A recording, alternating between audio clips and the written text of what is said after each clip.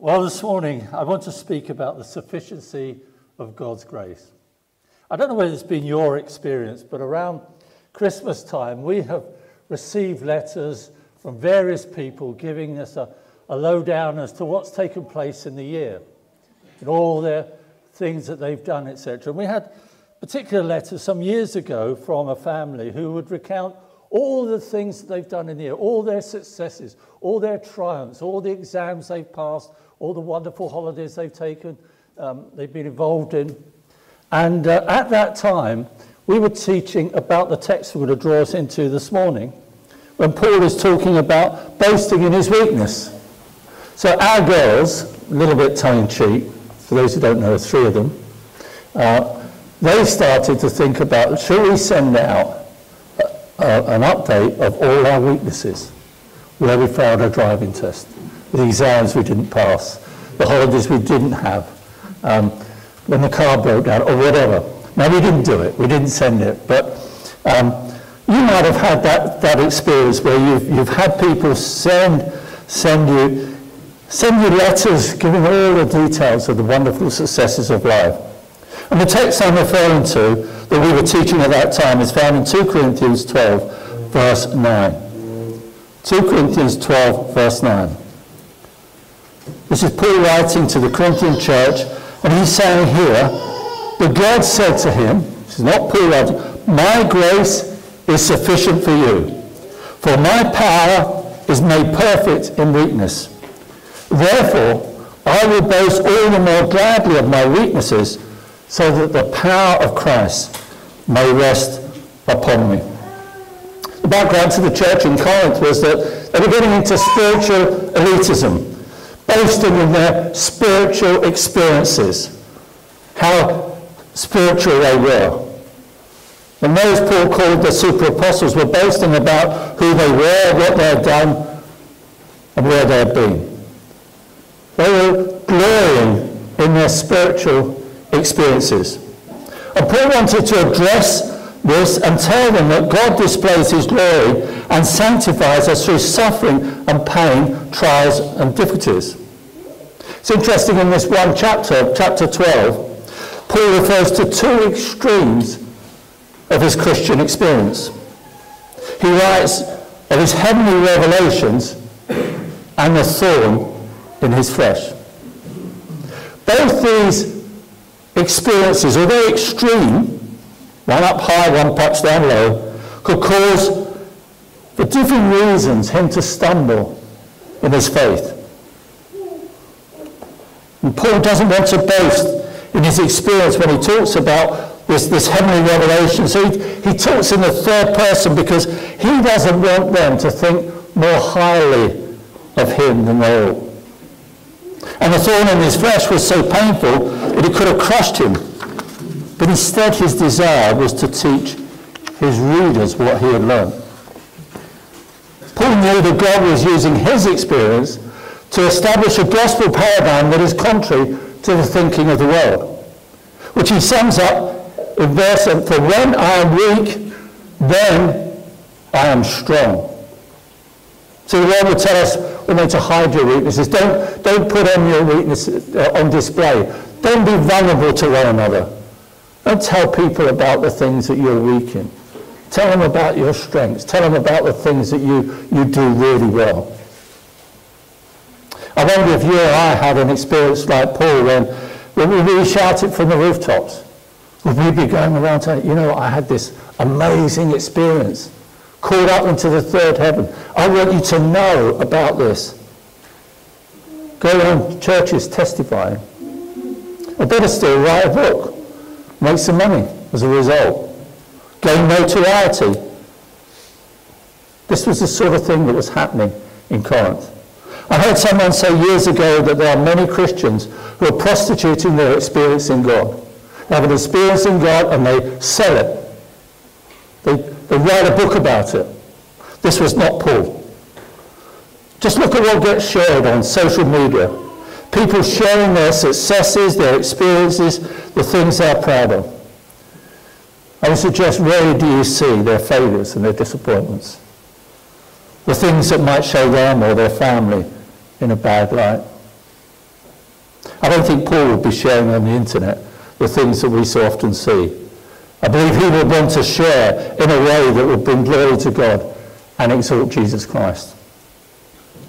In 1 Corinthians 4 verse 7, Paul writes, "What do you have that you did not receive? If then you received it, why do you boast as if you did not receive it?" So anything that we have, where do we receive it for? So why do we boast as if it comes from us? Where do we receive it? Some years ago, a question was asked in a conference, what makes Christianity different? Some of the participants argued that Christianity is unique in teaching that God became man. But someone objected, saying that other religions teach similar doctrines. What about resurrection? No, it was argued. Others, faith believe that the dead rise again. And this discussion grew heated. And then into the room walked C.S. Lewis. He came in late, he sat down and he asked, what's the rumpus all about? What's all this arguing that's going on? And when he learned that it was a debate about the uniqueness of Christianity, he immediately commented, "Oh, that's easy. It's grace. It's grace." And grace is Paul's dominant theme throughout his letters. He not only speaks of grace in his letters, but he starts and ends always with an exhortation to grace. And in chapter 12 here, referring to the thorn in the flesh, he says he pleaded with God to remove it, but God said to him, "My grace is sufficient for you, for my power is made perfect in weakness." Grace is at the very heart and foundation of Christianity. And it is, as C.S. Lewis would say, it's what makes Christianity unique. In Ephesians, we're told that it's by grace we're saved. In 2 Timothy, Paul writes that we are strengthened by grace. Titus says we are justified by grace. James says that God gives grace to the humble. And Hebrews tells us that we can draw near to the throne of grace. There are many, many more scriptures about grace. I've just picked out some.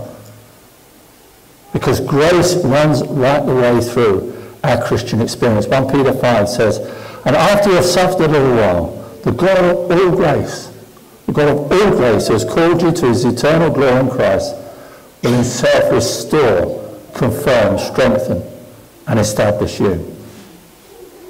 Our lives as believers this morning are characterized by grace. Characterized by grace. And this morning I want to encourage us and remind us of the sufficiency of God's grace in every part of our Christian lives. Someone once said that grace is the power of God made available to meet all our needs. And this morning, if you're struggling with issues of life and perhaps disappointments, all sorts of things that are going on in your life that you're struggling with, Paul says God's power is made available to you because his grace is sufficient. Paul understood, I think some of us in this room are sort of maths people, is that right? They're into maths. They like maths. I like maths. And Paul understood the equation that his weakness plus God's power equals God's grace and God's presence. Say that again. Equation that his weakness plus God's power equals God's grace and God's presence. As I said earlier, the world teaches us to escape from weakness, but Paul says here we can experience God's power in weakness. And the Greek word that for weakness here speaks of an ailment or frailty or feebleness. So this morning, in looking deeper into the weaknesses that Paul boasts of, raises, I think, for us three questions. At least three questions, probably many more. I'm going to attempt to answer three. What is the weakness that Paul is talking about when he writes that God says, "My power is made perfect in weakness"? What is the source of such weaknesses? And what is the purpose of these weaknesses? And we seek the answers all in the text here. And I trust that in answering these questions, we will derive strength to live, endure, and even thrive in our weaknesses. So first of all, what is the weakness that Paul is talking about when he writes that God says, "My power is made perfect in weakness"? Well, verse 10 reveals to us what those weaknesses are, that he is content with to endure. We read in verse 10, I'm content with weaknesses, insults, hardships, persecutions, and calamities. And he goes on to say, for when I'm weak, then I am strong. Notice here what Paul has in mind. He doesn't have in mind sin. He's not talking about the consequences of our behavior. He's not talking about weaknesses that leads to sin. He's not talking about bad choices that we make. He's not saying the power of Christ is perfected in my sin or my bad choices. Weakness referred here are not imperfect behaviors. These are circumstances, situations, and experiences that would make us look weak. That even if we had the strength, we would probably strive to overcome. But in reality, we don't usually have the strength to deal with these things. In 1 Corinthians 4, verse 12-13, Paul says, when reviled, we bless. When persecuted, we endure. When slandered, we entreat. So even if we think we have the strength to come back on the insults or the persecutions or the things that happen to us, that's not how Paul says we should behave. When persecuted, we endure. When reviled, when we're insulted, we bless. And this is how we should respond to insults and persecutions. So the answer to our first question is that the weaknesses he's referring to are not sins or behaviors, but circumstances and wounds that are hard to bear. And that for the sake of Christ, we can't remove them because they're either out of our control or in some cases even when we have a degree of strength or degree of control, love dictates that we do not return evil for evil. Insults, hardships, persecutions, and calamities may come through our stand for the gospel, our stand for living out our lives according to Scripture. If we do that, the gospel is offensive to the world. And if we live according to his word, we're going to have insults, hardships, persecution, and calamities. I've often wondered in my own life, saying, why have I not received perhaps more insults, more persecution? Perhaps it's because I'm not displaying and living the gospel out in a way that becomes an offence. The danger is that we try to avoid these weaknesses by living so close to the world, wanting to be popular, that we're not tested in these areas for the sake of the gospel. So they are the weaknesses. So what is the source of these weaknesses? Question we might have for these kind of weaknesses: are they from Satan or are they from God? Or are they from both? In Paul's case, he speaks of a thorn in the flesh and he calls it a messenger of Satan. Now, Satan's work is to create misery, to tell us lies, to bring destruction, to finally bring death.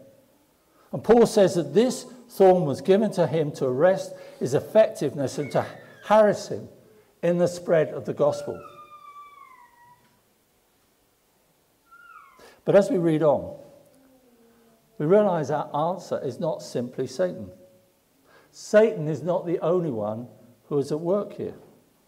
God is also at work in Paul's life. 3 times Paul pleaded with God about this thorn, that he would take it from him. Now we don't know what that thorn was. Probably if you've been around Christendom for many years, you've probably heard all sorts of explanations that nobody knows. We do not know. But we do know the effect it was having on him. It was to harass him, to weaken his effectiveness. But when Paul went to God those 3 times, God says, no, because my power is made perfect in weakness. In other words, God is saying to Paul, I have a purpose in what is happening in your life. This is not ultimately Satan's work to destroy, but it is God's sanctifying work in his life. Yes, Satan was bringing it to destroy him. Satan was bringing it to reduce his effectiveness in the gospel. But God was using it to bring lessons, sanctification, helping him to grow in his walk with God. It's exactly in the same way that God permitted Satan to afflict Job and turn his afflictions for his good purposes. So God was using this weakness to teach Paul about the sufficiency of God's grace. So to summarize the answer to this question, the source of our weakness may sometimes be Satan, who is always out to destroy, affect our faith and weaken us in our faith. But it is always true that our weaknesses are designed by God for our good. And that's why the truth of God's sovereignty should be so precious to us as believers. So precious to us. Particularly in the times of hardship. We may not know the answers to what's going on, but we do know we're in the hands of a sovereign God who has control of all things. Ultimately, God is in control, even of Satan. So we come to our final question. What are the purposes of these weaknesses? Is there a goal or an aim in our weaknesses? I think we've already touched on some of those things. But why insults, hardships, persecutions, and troubles and calamities? Do they have a purpose? Maybe this morning you may have a question like, why can't I find a job? Why am I struggling in this job? Why hasn't this health issue that I've had for so many years been dealt with? Why did my parents die so young? Why can't I have children? Why can't I find a spouse? Why can't I afford a house? Why is nothing working out in my life? These are some of the questions that we may have this morning. Well, there are answers that we can see in this chapter. Firstly, weaknesses causes us to turn to God in prayer. When we hit trials and experiences such as Paul was experiencing, we see that he turned to God in prayer. That was his first port of call. He turned to God in prayer and he asked God to remove the thorn. And he didn't just ask once. He went back. He went back. And he got an answer. The answer from God is not always, yes, I'll deal with the issue that you're raising with me. God always answers. When people say, I had an answer to prayer. He always answers. Because he might deal with it the way we want it. You may say, no. But he always answers. God always answers our prayer. And he answered Paul's prayer by saying to him, my grace is sufficient. See, our first initial response to affliction or weakness should be prayer, should be to go to God. Sadly, I find in my life very often it can be the last thing or somewhere down the track. I'm going to try and work it out first. God has got really interested in this particular thing that I'm struggling with. But God wants us to turn to him always as initial response to afflictions or weaknesses, to him in prayer. You see, this thorn in the flesh was so painful it could have crushed his spirit. It could have caused him to doubt God's faithfulness, to quench his continued work of the gospel. Has that ever happened to you when you're going through things? I thought God loved me. Why am I still suffering with this? Why am I still going through this painful experience? Why? Well, God has a purpose, and one of the purposes, he wants us to draw near to him. Paul wanted the thorn to be removed, but God wanted it there for a more important purpose. And Paul has this gospel paradigm that assures him that when he is weak, he is strong. When we hit personal difficulty, when we have these things in life, and if you haven't had it yet, cheer up, because it'll happen. You're only going to live long enough, and it will happen. Be surprised if you haven't anyway. It might be the children outside. Most of us in this room will. But when we hit personal difficulty, God wants to use it to remind us of our dependency upon him, our need of him, and so we turn to him in prayer. How often have you found in your life that when things are really going well, Yeah, you do your daily devotions and you do the things that you do daily. But when you really hit a crisis, you get on your knees. God wants to use those times. The most important thing for God is our relationship with him. Matt talked the other week about our communion with God. He wants us to commune with him. And so God uses these times so that we would turn to him in prayer. The psalmist says in Psalm 119, verse 71, "It is good for me that I was afflicted, that I might learn your statutes." I wonder this morning, would we say, you say, yeah, it was really good that I was afflicted. Could we join with the psalmist? It's in affliction that we often find our greatest spiritual growth. Secondly, weaknesses are designed to humble us. Satan's purpose is to produce pride in our lives. That's what he's about. His tactics are to make us proud, either by what we've done or what we've experienced, or even take us into despair of things we haven't done or haven't experienced. Paul, speaking of his experience in paradise or the third heaven, made him vulnerable to pride and boasting. So God took steps to keep him humble. Paul says, "This thorn was given me to keep me from becoming conceited." He writes, as I said earlier in this same chapter, of his experience some 14 years earlier, being called up into the third heaven, which, in case you're not sure what third heaven is, it's beyond the birds, it's beyond the stars, and it's the place of God. That's the third heaven. That's what he's referring to.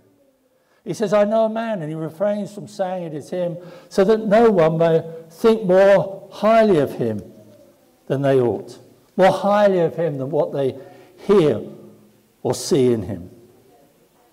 You know, I'd like to think that that would be my experience. I would love to, if I had that experience of Paul, I'd love to be able to say, "I know a man." I'd probably be saying, "I know a man." I'd be pointing to myself. You know, often, what's our desire? We want people to think well of us, don't we? We want people to feel good about us. How often would I say things that make me look better than I really am? And it's important that we guard our hearts against spiritual arrogance because of what we have experienced. Our lives are defined by Christ. Not by what we know, not what we experience, and certainly not by what we do. Now, I'm not on social media, but I understand on various things you can put your status. I would suggest all of us, in Christ. You want to put something on your... In Christ. That's our identity. We're defined by being in Christ. Paul defines himself not as an apostle. He says, "I am a servant of Christ, called to be an apostle." He doesn't define himself in his role and his function, in his calling. And there is no place, therefore, for boasting in our theological knowledge or spiritual experiences. God's purpose in weakness is our dependence upon him and to grow in humility. And finally, the third purpose is to glorify Jesus. "My grace is sufficient for you, for my power is made perfect in weakness." John Piper says God's design is to make us a showcase for Jesus' power. You see your life like that? A showcase for Jesus' power. The world would say or do anything and everything, as we've said, to get rid of our weaknesses, but God gives us strength and grace to endure, and it even enables us to rejoice, as Paul does, in weakness. The ultimate purpose of God in our weakness is to glorify the same kind of power Paul refers to that took Christ to the cross and enabled him to be victorious. 1 Corinthians chapter 1, Paul says, "The cross and Christ crucified was foolishness to the Greeks, a stumbling block to the Jews. But to those who are called, it is the power and the wisdom of God." The deepest need that we have in times of weakness and adversity is not a quick relief, but an understanding that in those times God will use it for the glory, the grace, and the power of Jesus Christ. This is how Paul responded. He writes, Therefore, in the light of this understanding, this gospel paradigm that I've come to understand, I will boast all the more gladly of my weakness, so that the power of Christ may rest upon me. Paul realized that whatever situation he found himself, God's grace is sufficient. I read this poem, which I think captures the gospel paradigm that Paul came to understand. It will reflect Paul's heart. And the poem is entitled, What I Asked For and What I Received. I asked the Lord to make me strong that I might achieve, but he made me weak that I might learn to humbly receive. I asked the Lord for health that I might do greater things, but he gave me pain that I might do better things. I asked the Lord for wealth that I might be happy, but he gave me poverty that I might be wise. I asked the Lord for greatness that I might have the praise of men, but he gave me weakness that I might feel the need of him. I asked the Lord for all things that I might enjoy life, but Jesus gave me life that all things I might enjoy. I got nothing I asked for, but everything I hoped for. God took me down that he might lift me up. Despite myself, my unspoken prayers were answered. Who, question for us this morning, who, I ask, could be more blessed than me? Let's pray.